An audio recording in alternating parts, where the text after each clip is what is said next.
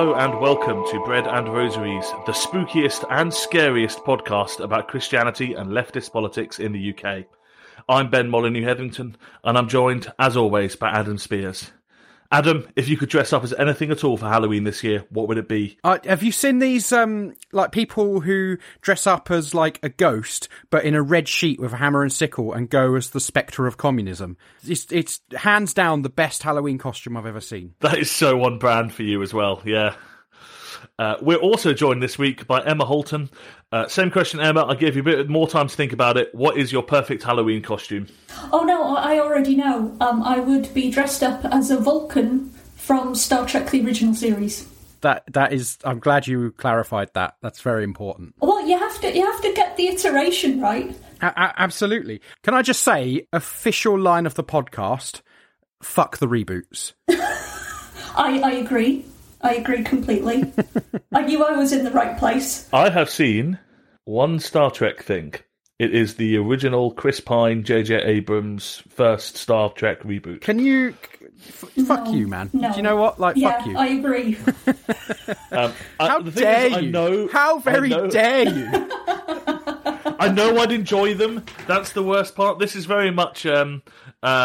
what is that Pauline line about knowing what I should do but not be able to do it? Or knowing what I shouldn't do and not be able to do it. But for me, it's knowing that I'd really enjoy Star Trek, but not actually getting around to watching it at any point. Somehow, by quoting Paul, you've like out-nerded the people telling you off for not being nerdy enough to watch Star Trek. That's true. Except I completely mangled the Paul quote. I think I got it wrong twice. That's fair. So Yeah, I don't know. Good point. You guys heard of Star Wars? That's pretty cool. Oh, No. Oh, God, I love to smoke. We're live at the opening of the latest chapter of the epic space saga, Cosmic Wars. And the nerds have emerged from their basements, wearing strange costumes to shield their pasty skin from the moonlight. Simpsons, your lack of costumes ill befits line positions 2, 3, and 4. Where's your costume? Your ignorance is amusing and sad. I am dressed in the actual clothing worn by Cosmic Wars creator Randall Curtis. I bought them at auction, then added pregnancy panels to fit my unique body type. Before there's a mutiny on the podcast, Emma, why don't you tell us who on earth you are, apart from, obviously, a Star Trek nerd? Okay, I feel like I've covered the most important part of who I am. So, I am an ordinand in the Church of England, obviously. I'm training to be a distinctive deacon, and I study at Queen's with Adam. What on earth is a distinctive deacon? I need to know that. I don't think anybody in the Church of England really knows, to be honest. Including distinctive deacons. Well, yeah, pretty much. Well, the idea is that a distinctive deacon is kind of more outward-facing, so priests tend to do their engagement work in the church, and a distinctive deacon is more based out in the community. Except to say that a priest is still a deacon. That is true. Well, that's what every priest says, but then they don't really do it. But like in the Church of England, we have this thing called the threefold ministry. That's Buddhism. I'm certain that's Buddhism. I mean, there's overlap. The eightfold path. That's what you're thinking of, right? But yeah, so we have the threefold ministry where you have deacons, presbyters or priests, and bishops. And the idea is that when you are ordained priest, that doesn't mean that you're no longer ordained deacon. When you're ordained, or consecrated, I think is actually the correct term, bishop, that doesn't mean that you're no longer ordained priest or deacon. That's the idea, that's the theory. The practice of it is, well, up for debate. It's all about what hat you get to wear, right? Bishops get fancy hats, right? So are there deacon hats and priest hats, or is it just bishops get fancy hats? There are hats you can wear as a priest. I don't know about a deacon. I think you just wear your stole a bit differently. Yeah. But honestly, I'm not really into the fancy dress-up stuff. Fancy that is thematic for today. I like it. So I'm going to guess that, Emma, you're maybe from a low church tradition. Where did you get that idea from? Speaking as someone who low church people look at and be like, no, that's too low. I think that's right. I didn't know, and basically still don't know what Anglican is. I mean, your wife is training for ordination. You know that, right? Yeah, but she is. I'm not. Like, in the same way, Sarah says this to me sometimes. She's like, "Why don't you come to church with me?" And I'm like, I don't take you into professionals' meetings. That would be weird. Why would I go to your job? Shall we move on and start, as always, with what else is on my mind, Grapes? What else is on my mind, Grapes? We got an email.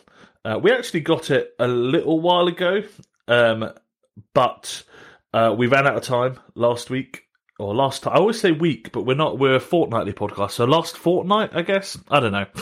We ran out of time last time anyway to talk about it. But it was in response to our episode on Why Bother, which was on we did a little while back, where Adam and I talked basically about why we still bother with Christianity and church and all that sort of thing. And kind of, chatted through some of those ideas. We got a few nice bits of feedback. We always love hearing from people, particularly for that episode, which I think we both were a bit unsure about. We felt like it was a bit maybe self-indulgent, but a lot of people did, not a lot, but like in the grand scheme of the number of people that listened to this, quite a lot, did let us know they enjoyed it. So we do like hearing your feedback. Anyway, we got an email from Alex about that, and we thought we'd read it out and have a chat about it. It says, "Hey guys, I found your Why Bother episode really good." That's right, really good. That's a great review. Yeah. Remember to leave reviews on all the relevant places, by the way.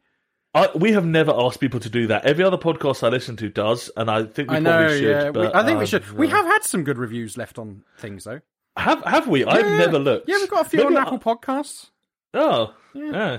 Well, I mean, I'm an artist. I don't care about that. So. Yeah, Alex says, "I can identify with a lot of your experience, perhaps more than some others, as another white boy with a theology degree. We have been typecast, Adam." Oh, damn. And actually, both of us have 2 theology degrees, so we're even worse than that. That's how have you managed to make that like the reverse of gloating? Yeah. Well, I mean, at least you seem to be using yours. Mine was a big waste of time and money. I mean, mine was too. But obviously, education. I guess, I don't know. I'll just carry on with the email. Increasingly, I find myself lacking in an answer for why bother. One of the main reasons for this is the element of structural criticism. I find the CAV in particular to be an organisation that has institutionalised systems of racism, misogyny, queerphobia and classism. That doesn't sound like the CAV. I don't know where that... Nonsense. While I can't dispute much of what you said about the capacity the church has for good, I find it hard to move beyond the above problems in a space that, as you pointed out in the episode, has a bias for the conservative. A part of structural critique is recognising your own entanglement and complicity within that structure. And I thought you expressed that well, Ben. Thanks. I personally find it difficult to participate in such a system, and for me, it was a reason to stop pursuing vocation. To draw a parallel with the Met Police, for example, a few good apples cannot reform the entire barrel. Rather, the entire system of policing needs to be scrapped and something else is required in its place. It's an imperfect comparison, but I think it speaks to the problems of doing good in a broken system. I mean no disrespect to you, Adam, nor anyone else who chooses to continue within the structure of the CAV and is able to achieve material good. Rather, I'm asking from a position of genuine curiosity, how is it that you recognise a radical structural critique with your own continued participation in the structure? I thought that was a really good and interesting question. Well, of course you do, because like it praised you, didn't it? Me, on the other hand, I feel attacked. Yeah. I mean, there's no bit that specifically said Adam's bit was less good, but there was a general sense in the email that was the... Ben came out really well. Adam... was also there. No, in all seriousness, I think it's thanks for that question. It's a really good email and helpful, I think. The tricky thing is, like, I basically agree with everything that he said here. But for me, it doesn't take away from the fact that I feel called to work pastorally with people on the ground, right? And there was something that I think they said in the Magnificast, Catholic spirituality will always be there.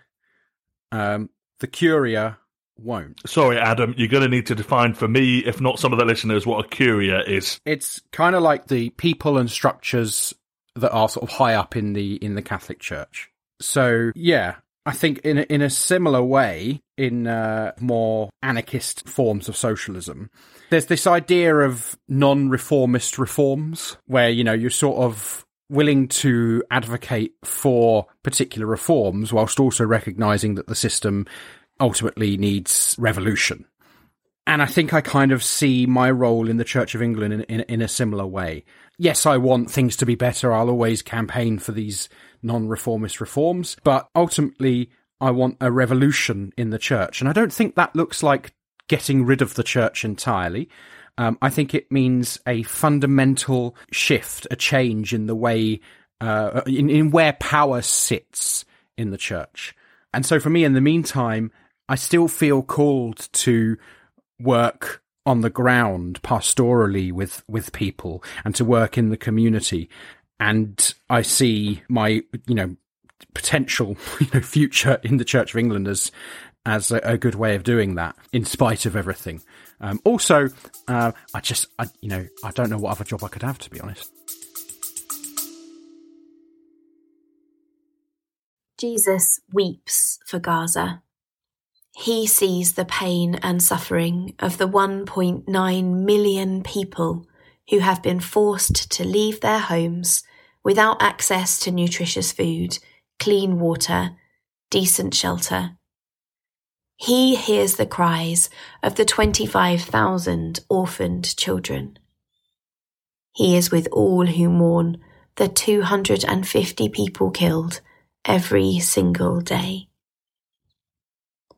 Christians for Palestine UK is a group of Christians who are calling for an immediate ceasefire in Palestine. We don't pretend to have all the answers, but are united in our prayers, hope and action for equality, peace and justice for all the peoples of the Holy Land. Together, we are organising a Christian presence at the National Marches for Palestine and local days of action, where we've been joined by siblings from Sabeel Kairos, Pax Christi, and a whole range of Christian churches. We urge you to join us to act in solidarity with the people of Palestine and call for a permanent ceasefire and just peace.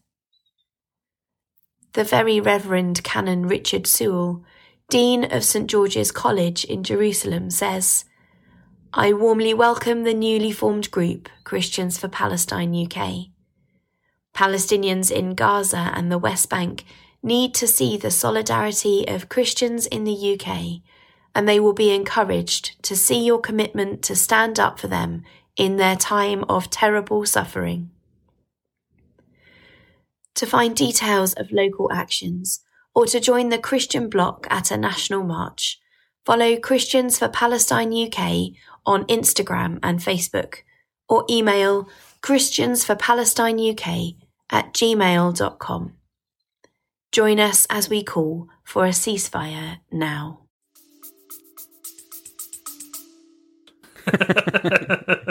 I think I'm very much on the same page as you are. I think my primary kind of sense of calling is very much working sort of on the ground with people in communities. And I think it's important to just remember that the church isn't, deacons and priests and bishops. The church is the whole body of believers. And it's those people on the streets that are every bit as important as anything else. And ultimately, that's where the future is in the church. So discipling and equipping those people to become kingdom builders is a huge part of ministry. And I think if you have enough people on the ground, that is eventually going to filter up. That's personally what I think. I think it comes from the bottom up. I'm not sure that's how bishops see it, but that's... Well, it depends on the bishop, doesn't it? Let's face it. Yeah. There are some very good bishops, and I think they do get it. But for me, it's about equipping everybody, because absolutely everybody has got a ministry. Yeah. And I know it's a cliched thing that you sometimes hear, but it's absolutely true. And I think giving people the confidence to go out and do that is the most important thing that you can do as an ordained person. Ben, refute us. Tell us we're wrong. No, I mean, I don't necessarily... the thing for me is it's still something I'm kind of actively, working through a little bit. What are you going to say, working against? Well, yes. I think there's days where I'm slightly more comfortable. And to an extent, actually, at this point, my engagement with the Church of England, on talking about just me personally, is mostly just that they put some money in my bank account, my shared bank account, for my darling wife to continue training. I currently don't attend a Church of England church, as we established. I don't go to work with my wife. And I don't know. So on one level, actually, it's not something I maybe that important to me, because on a practical level, I'm kind of not in the Church of England, really. I think, the days where I struggle with them more are probably the days where I have to engage with the bureaucracy and structure of the Church of England, because that will, certainly turn you against the Sea of Eve. Ben, I'm going to tell you what a pastor of mine said many, many years ago. Oh, dear. Ben, you're either on the stairway to heaven or the highway to hell, and you need to choose which one. I think we know what song we're playing out the episode with. No, it's too cliche. I'm sorry. It's played out. Which one? Which one? I don't know which one you go for. Obviously, Highway to Hell. Although Stairway to Heaven, better song. So maybe I am changing my mind on this. It is a better song, but Highway to Hell still rocks so hard. Oh yeah. So I don't know. I think. One thing that I kind of think about a lot is that actually there is a kind of juvenile idea of avoiding compromise. You've just discovered leftism and you're like, oh man, everything is terrible. I need to stay pure, in a way that actually reflects evangelical Christianity in some interesting ways. And then you kind of have to engage with the real world at some point and discover that the name of the game is always compromise, and the question is not how to avoid compromise, but how to actively choose and manage what compromises you undertake. I remember the Church of England and a member of the Labour Party, so yeah, compromise with dodgy institutions is... Are they still not kicked you out of the Labour Party? I somehow know. I just assume it's because I haven't really gone to anything or done anything since. I think the last thing you're just not relevant enough. Yeah, pretty much. So,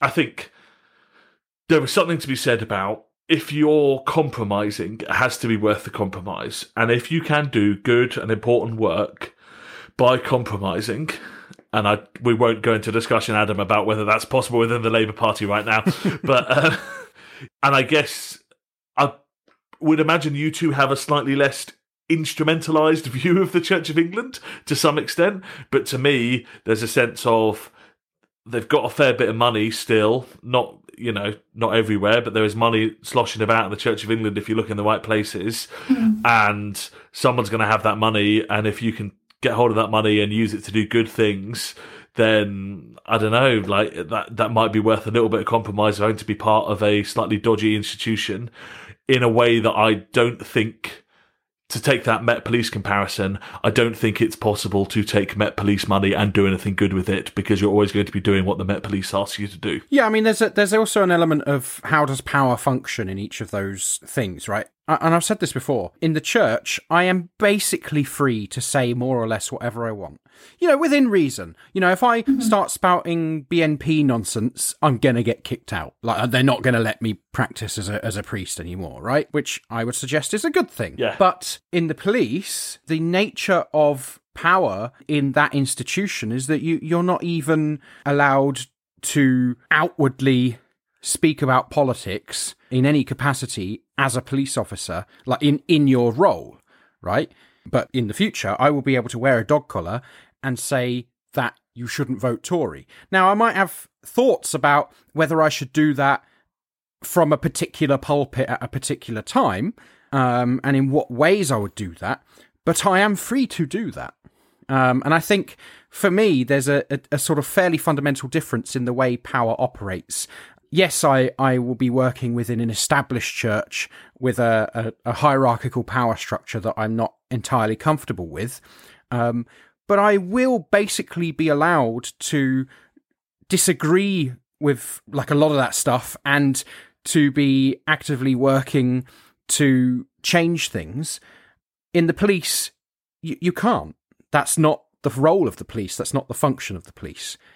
So for me, I get the comparison. I think it can be useful in a sense, but I don't think it's a straight comparison, really. So not ACAB includes priests.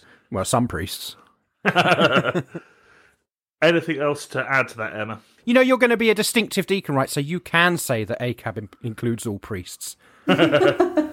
Oh, so see, I'm so bad at this because I tried to, I'm really bad at using the right words, so I tried to use priests to be inclusive of everyone, but clearly that is not the correct. No. Because I'm told vicars is not the right one either, so I don't know. No. Well, basically, none of them are exactly right.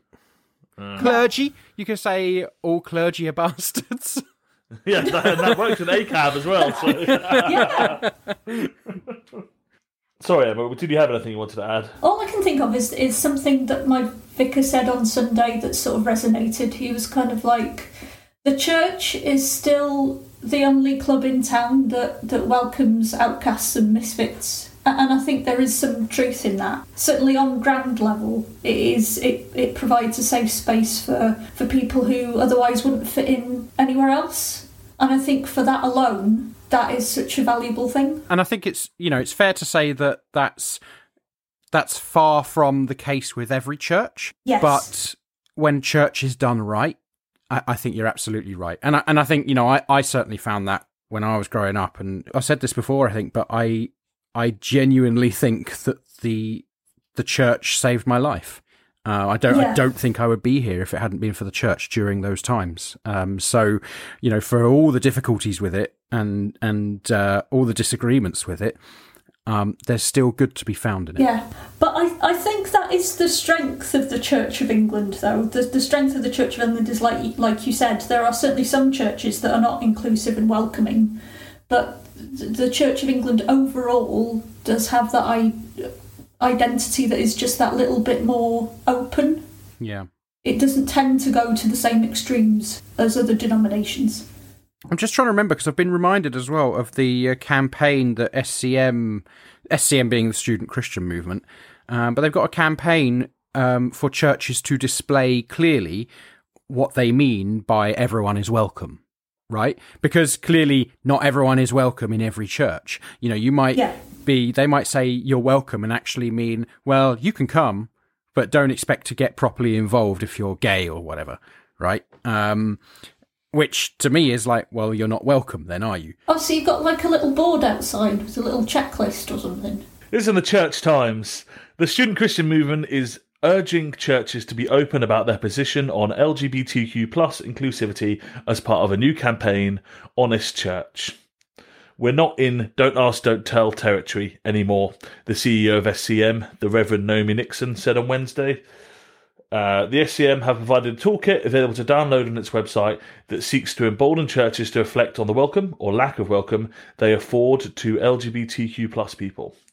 The purpose is not to convince churches to be more inclusive, but simply to promote honesty and openness that would help young people in particular find a church in which they feel comfortable. So they have a honest church spectrum of LGBTQ+ welcome, and they're basically saying that you should put on your website what your theology is around LGBTQ+ people.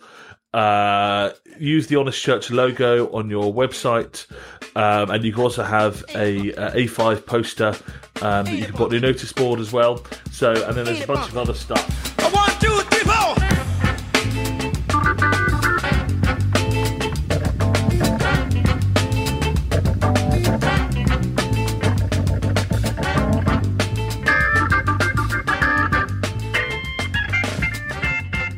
So our main topic of the week is Halloween.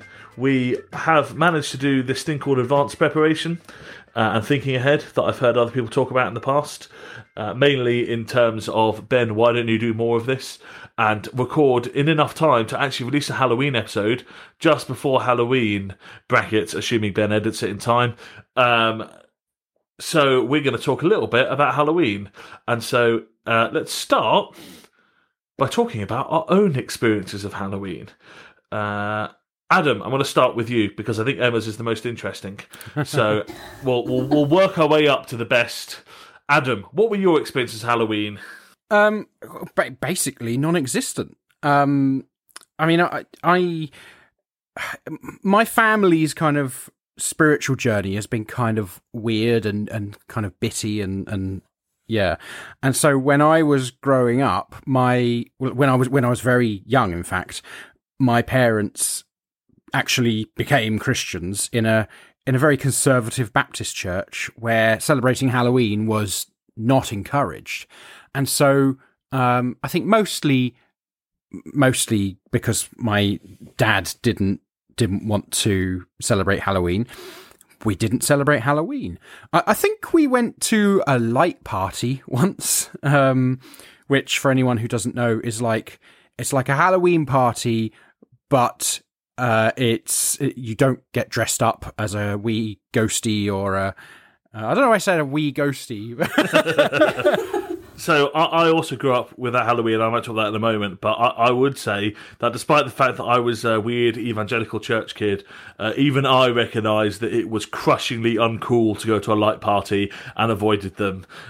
So yeah, that is quite a bad state to end up in, I'm afraid, Adam. Well, I mean, I only ever went to one, and I think part of it was that, like, I don't know, at various times I felt differently towards Halloween. So there were times when I saw everyone having fun and going trick-or-treating and all the rest of it, and a part of me was like, I'd quite like to do that. And then there were other times when, as a kid, I was like, that's wrong and evil and stuff. And I think it's because in those kinds of churches, they basically see Halloween as a pretty evil time. It's sort of a hangover of how Halloween used to be seen as like this time of spiritual forces, or particularly of evil, were sort of enhanced during the time of Halloween. I think that's genuinely something that people in those churches believed and perhaps still believe. So, yeah, I mean, we were taught that it was a very dangerous thing, a very evil thing. But what I want to say as well about that is that basically as we got older, my younger siblings wanted to do Halloween, and they did, and yeah, my dad didn't I don't think he necessarily liked that. He didn't necessarily agree with that. I don't know what he feels about it these days. But I think the thing for him has often been, well, basically, we need to be able to make our own decisions on these things. And so, whilst it was discouraged and I didn't do it, my younger siblings did. Do you celebrate now? I mean, I don't not celebrate it. If there's a party happening, which there probably will be, I should think, on like where I am at the moment, I'll probably go, depending on what kind of party it is, because, I don't want to go to... I was going to say, I assume you're the same as me, where I'd be like, I'm not going to this party, but I want to be clear, it's not because of the Halloween thing, it's because of the party thing. Yeah, I mean, it definitely depends on what kind of party. Like, I don't want to go somewhere there's, like, thumping music and, Oh, no, thumping music is great. It's having to talk to people I object to. Well, if I know the people, I'm like, okay, I can deal with that. I love thumping music at a party. I can't hear what you're listen, I can't hear you. Don't worry. Yeah, no, I mean, perfect. it just adds to the awkwardness for me. Yeah, I think I'd much the same as you, Adam. My parents were very anti Halloween, as was the church I grew up in. There was attempts to do things like light party and alternative celebrations, but I never really participated in them. We did so a number of times, and it was more my mum than my dad, but she would put up signs that were, I think the police gave them out, or maybe it came from church, I don't know, that were like, do not trick and treat here. I think we had one of them once. Yeah, but we also, 1 year, in what even at the time I recognised to be a pretty bad thing to be doing, my mum would... So there's the bad version, which is you give some chocolate with like a Bible verse or something, or a tract around it or in it or whatever. And there was the even worse version, which is what we did, where you didn't even got the chocolate, you just got the Christian propaganda. Yeah, I've seen a few of those happen as well. Yeah, yeah. And I'd say even I was probably an early teenage when that happened, and even then I was like, "Oof, that makes me feel bad." It was interesting. One of the reasons I asked you, Adam, is how you feel about it today. Is that I don't really decorate, because that's just not really who I am as a person. But I very much I buy the most expensive Halloween chocolate, and I'm like, have a lovely day. I never got to experience this as a child. So you're going to maximise the joy for the children that are about now. Yeah, I mean, I get that, and like I will, like in the last few years, I guess, wherever I've lived, I've sort of bought sweets, and I'll sort of participate as far as I can. I lived in Edinburgh for a while, and sort of it's a fairly big. Samhain is a fairly big thing up there, so I did sort of do some of the stuff around that, but in a limited capacity, I guess. The only problem I have is that I try to do that with the kids, but as has been established on the podcast before, I am an unfeasibly large human being, and so little kids, they knock on the door. And I open the door to be like, yeah, Halloween, lovely. And they like start at my feet and they start looking up to see me. And they get to about waist height before they burst into tears at the sheer enormity of the human being they're currently looking at. It's a great costume. Like, you're so dedicated to Halloween that you've grown extra tall. Yeah. Emma, I promised everyone listening to this that your experiences were more interesting, because that's what Adam promised me, so no pressure. But what were your experiences of Halloween?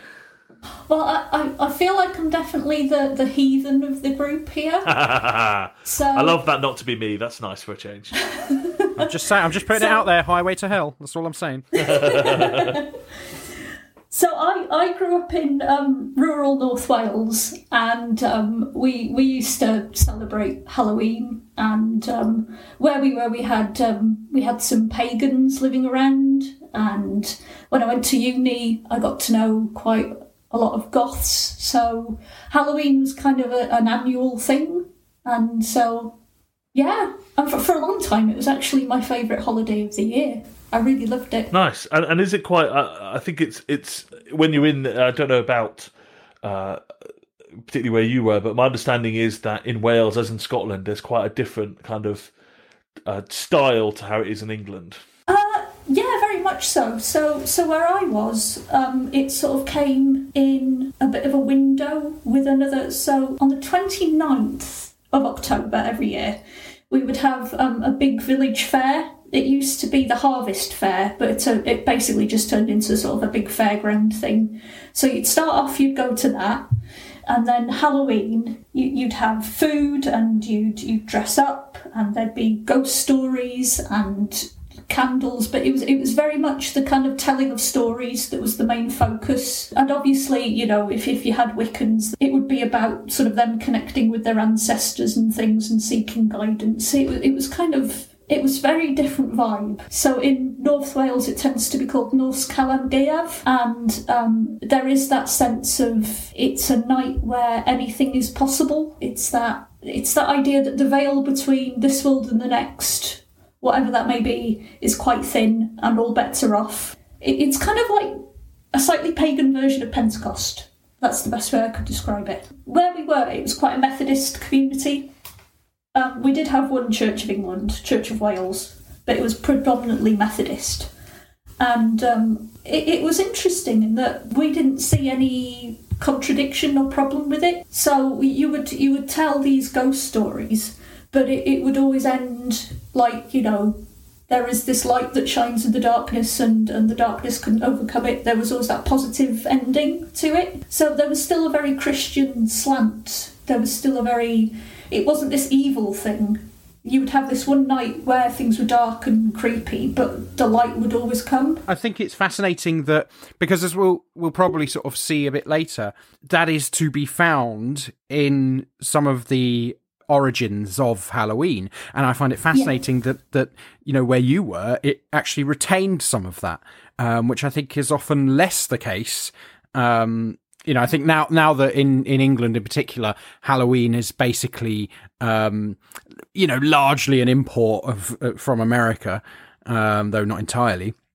It hasn't retained that kind of sense of the light quite so much, except at light parties. Yeah. I have to be honest with you, did not make them sound very cool at all. They are not very cool. They're very bad. Adam, you mentioned the origins of Halloween.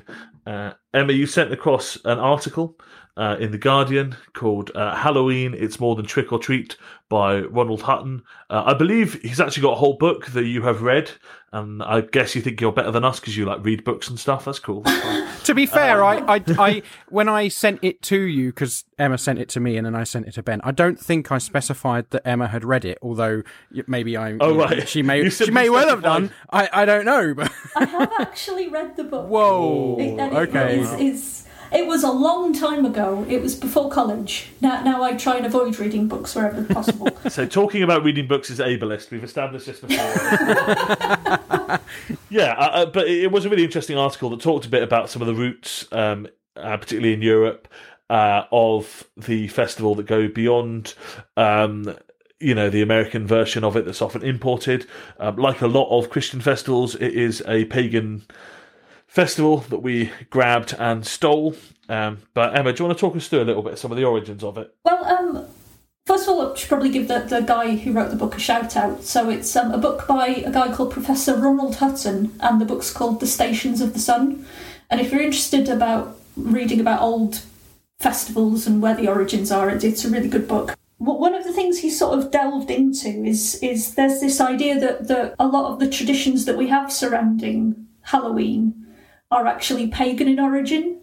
But then he's also pointed out that ancient pagans, they didn't have a written history. So the actual evidence that we have, the actual traditions that we have, are very scant. So we might have a name, so, Samhain or Norse Calangaeaf, but the actual traditions and the actual thought processes behind it are very much lost in history. So what we have is a very Christianized view of it. So sometimes what we actually say is pagan or believed to be pagan is actually the early church's interpretation of it. It's quite interesting that a lot of the time we try and sort of disown these things when actually they are kind of ours in a way. And it's this very much the same with sort of Christmas and Easter. We have these sort of distant, far memories of what things used to be. Something else that was interesting in the article was this kind of sense of there being this ambivalent nature to Halloween, in that, based on the time of year it was, and this links to what you were saying, Emma, about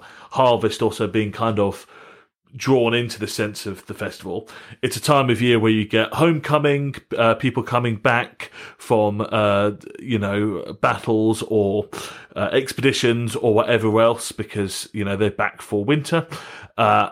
You get the harvest, you get plentiful food, and so there's a time for celebration, of being reunited, of sharing stories and friendship, but also it's the kind of time of year where the nights are drawing in, there's going to be cold and dark, people are going to be struggling in a lot of different ways as the dark winter kind of draws in.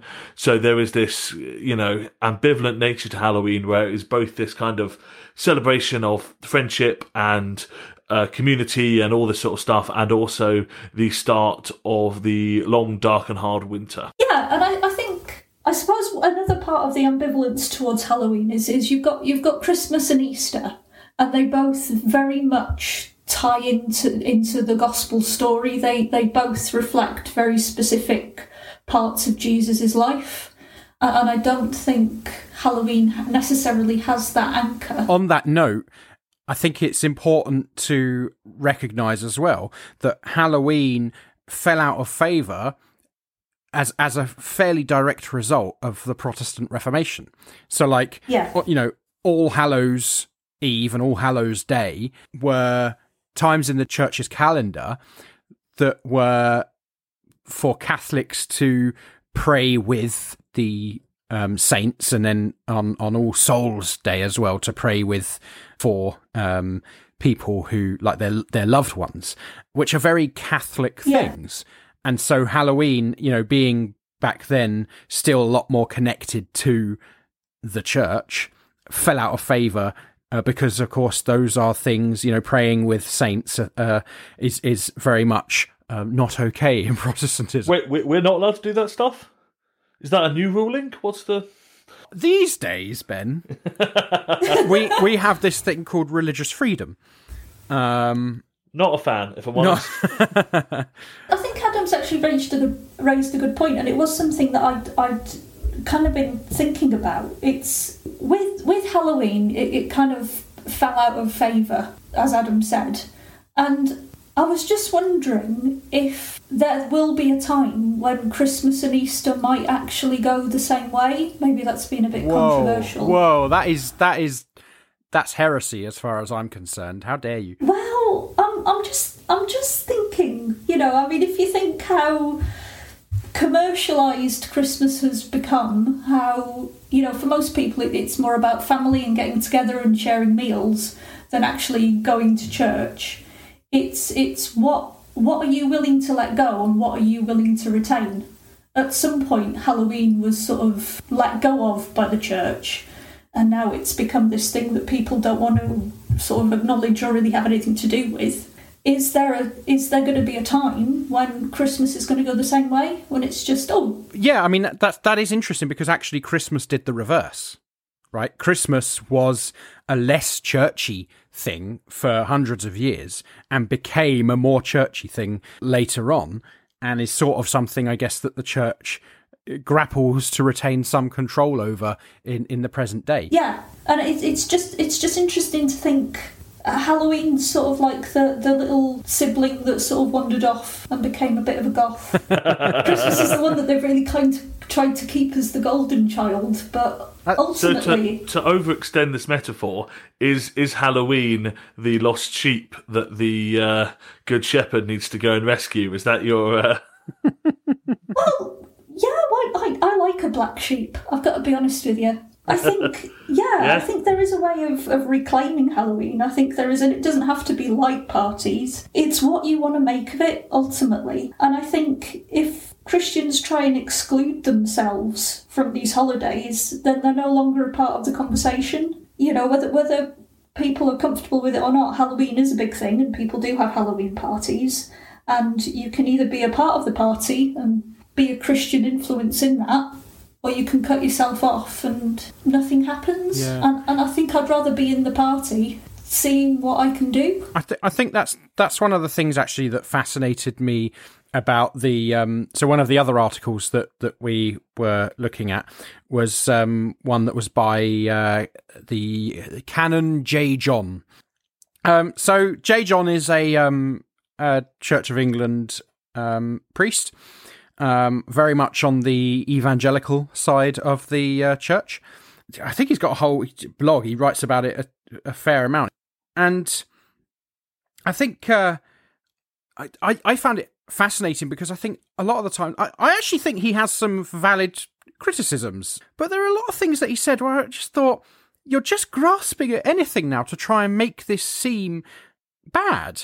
And like we shouldn't do it, and that there's no way to approach what you're saying here. Like one of them that I found incredible was that he said that Halloween is unhelpful because whilst we should safeguard children, what we're actually doing is telling them to go out in the dark and knock on strangers' doors. Yeah, and I'm like, fine. So go with your child. It's not it's not that hard to do Halloween safely. Do you know what I mean? And I just feel like when you're going to that length to grasp at things, and it's basically the kind of is it Maud Flanders? It's not, is it? It's Helen Lovejoy, where she's like, "Oh, would somebody think of the children?" Yes, 100%. Yeah. Won't somebody please think of the children? So the article, the thing we read, has actually been put out by the Church of England. Yeah. And it's so funny because the Church of England the article is basically like, some people think that Halloween might be bad. Here's J. John's take on it, and it clearly couches it to be like, this is not the official Church of England position, and then just copy pastes a J. John article about the whole why it's awful. J. John has written so many articles about it, and if I'm being cynical, which as you know is my default state, it would look like that maybe he's realised it's quite an effective way of people getting him to write for, he's written for the Mirror and stuff for it, so he gets into national publications, nice paycheck, bit of name recognition, to talk some absolute bollocks about Halloween. So if I'm being cynical, I think maybe he's found a good grift there. But I mean, maybe you're right. Maybe it is a grift. at the end of the day, though, I've got no doubt that he believes this stuff. Oh, yeah. And that he genuinely wants people not to celebrate Halloween.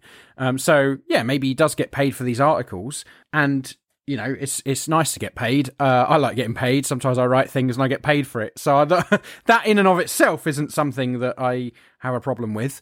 Capitalist. Mate, the workers deserve their wages, mate. You know, as every Christian capitalist has told me, and they do deserve their wages, which is why capitalism is bad. Exactly. Yeah, I think I had a look through at some of the different kind of Christian takes on Halloween.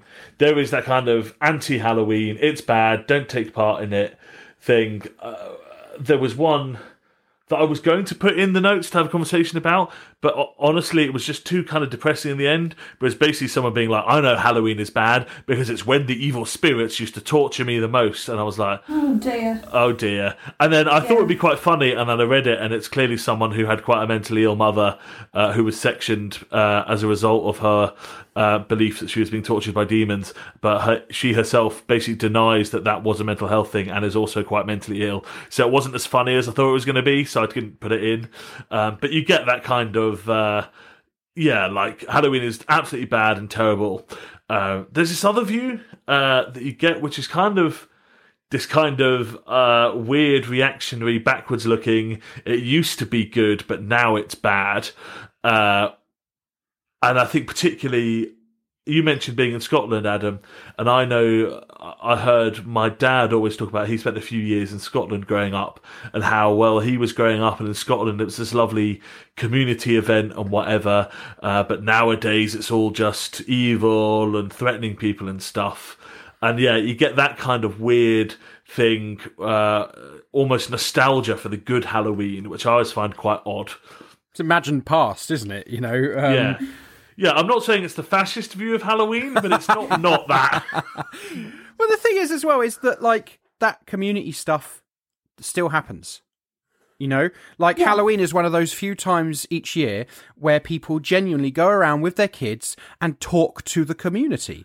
Right? Talk to people in, you know, at their homes and share things. And like, there's some real good in this as well, actually.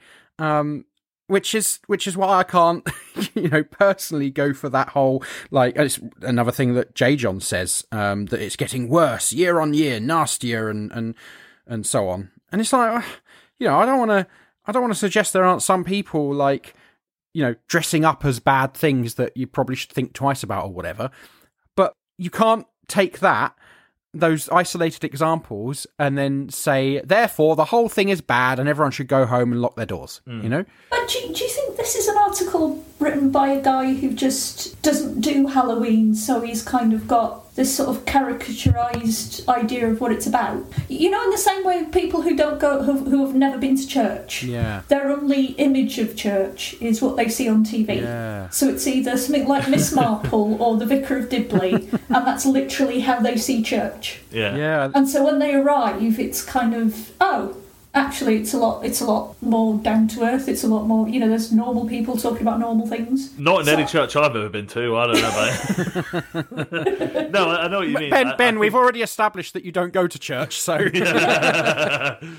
I think there is something interesting. You're absolutely right. And actually, I went kind of almost the opposite way. You do get this a lot where Christians don't participate in something and then come up with this caricature idea of what it's like and criticise it based on that. I think you're absolutely right that there's a bit of like, I haven't done this in a long time, if ever, so I've just assumed it's bad based on my imaginings of it. The kind of third view that we got, which we kind of already talked about, is that Halloween is a great opportunity for evangelism, which is in particular light parties. Even if you're not me and the word evangelism doesn't make your skin immediately start crawling, I think there's something, just a bit embarrassing about that. Even if we're not criticising it ideologically, as we said with light parties, it's just profoundly uncool. And I think we've kind of, talked those three through quite a bit. The final one I want to talk about is a kind of a slightly more I guess, liberal take. And you mentioned the Jared Bias article, which comes up with a version of this. And it's kind of like either Halloween is actually cool and really Christian, or it's good to laugh at evil and take away its power. Or the Jared Bias article basically says that the problem for Christianity is like a lack of imagination in the world today, and anything that creates people to think about things in spiritual and imagines more than the material kind of context is only good for Christianity. And yeah, I think there's something quite, on one level, it's better, right? It's a better option, but I don't know. We do a podcast about Christianity and how it interacts with the world. So when I say sometimes you just need to stop thinking about things from a Christian perspective, you know it's got really bad. But like, there is something to be said about, do you know what? Like, not everything has to be about Christianity. Like, I think of, like, I used to know people who would be like, oh, you know, I'm going to go to the football today. It's a great opportunity to, like, you know, it's community and, you know, you get to be with people and you make these relationships, maybe the opportunity for evangelism. And I'd be like, cool, I'm going to go watch sport because I like sport. Yeah. You know? It's the same kind of energy that, like, wants to know which celebrities are Christian. Right? Yes. And like, celebrate them for that, despite, you know, regardless of how awful they might, may or may not be, you always want to know. And Chris Pratt, yeah. And if they are a Christian, somehow they seem to get away with a lot more than people who are not celebrities, and, well, either are or aren't Christians, you know? I think it's also worth pointing out that certainly for the Wiccan community, this is a legitimate holiday, and it's not, you know, we wouldn't be sat here criticising, you know, any of the other religions' holidays like this. So I think there has. We wouldn't. I suspect J. John might, but yes.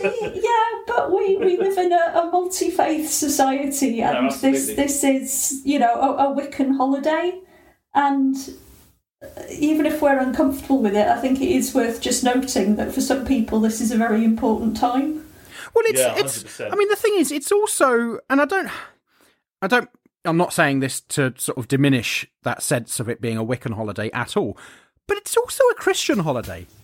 You know, like, and it's like what Ben was saying earlier. Like, it's like the church. I think it might have been both of you saying this actually, but it's like the church has thrown it away, has cast it off, and said this is no longer a Christian holiday.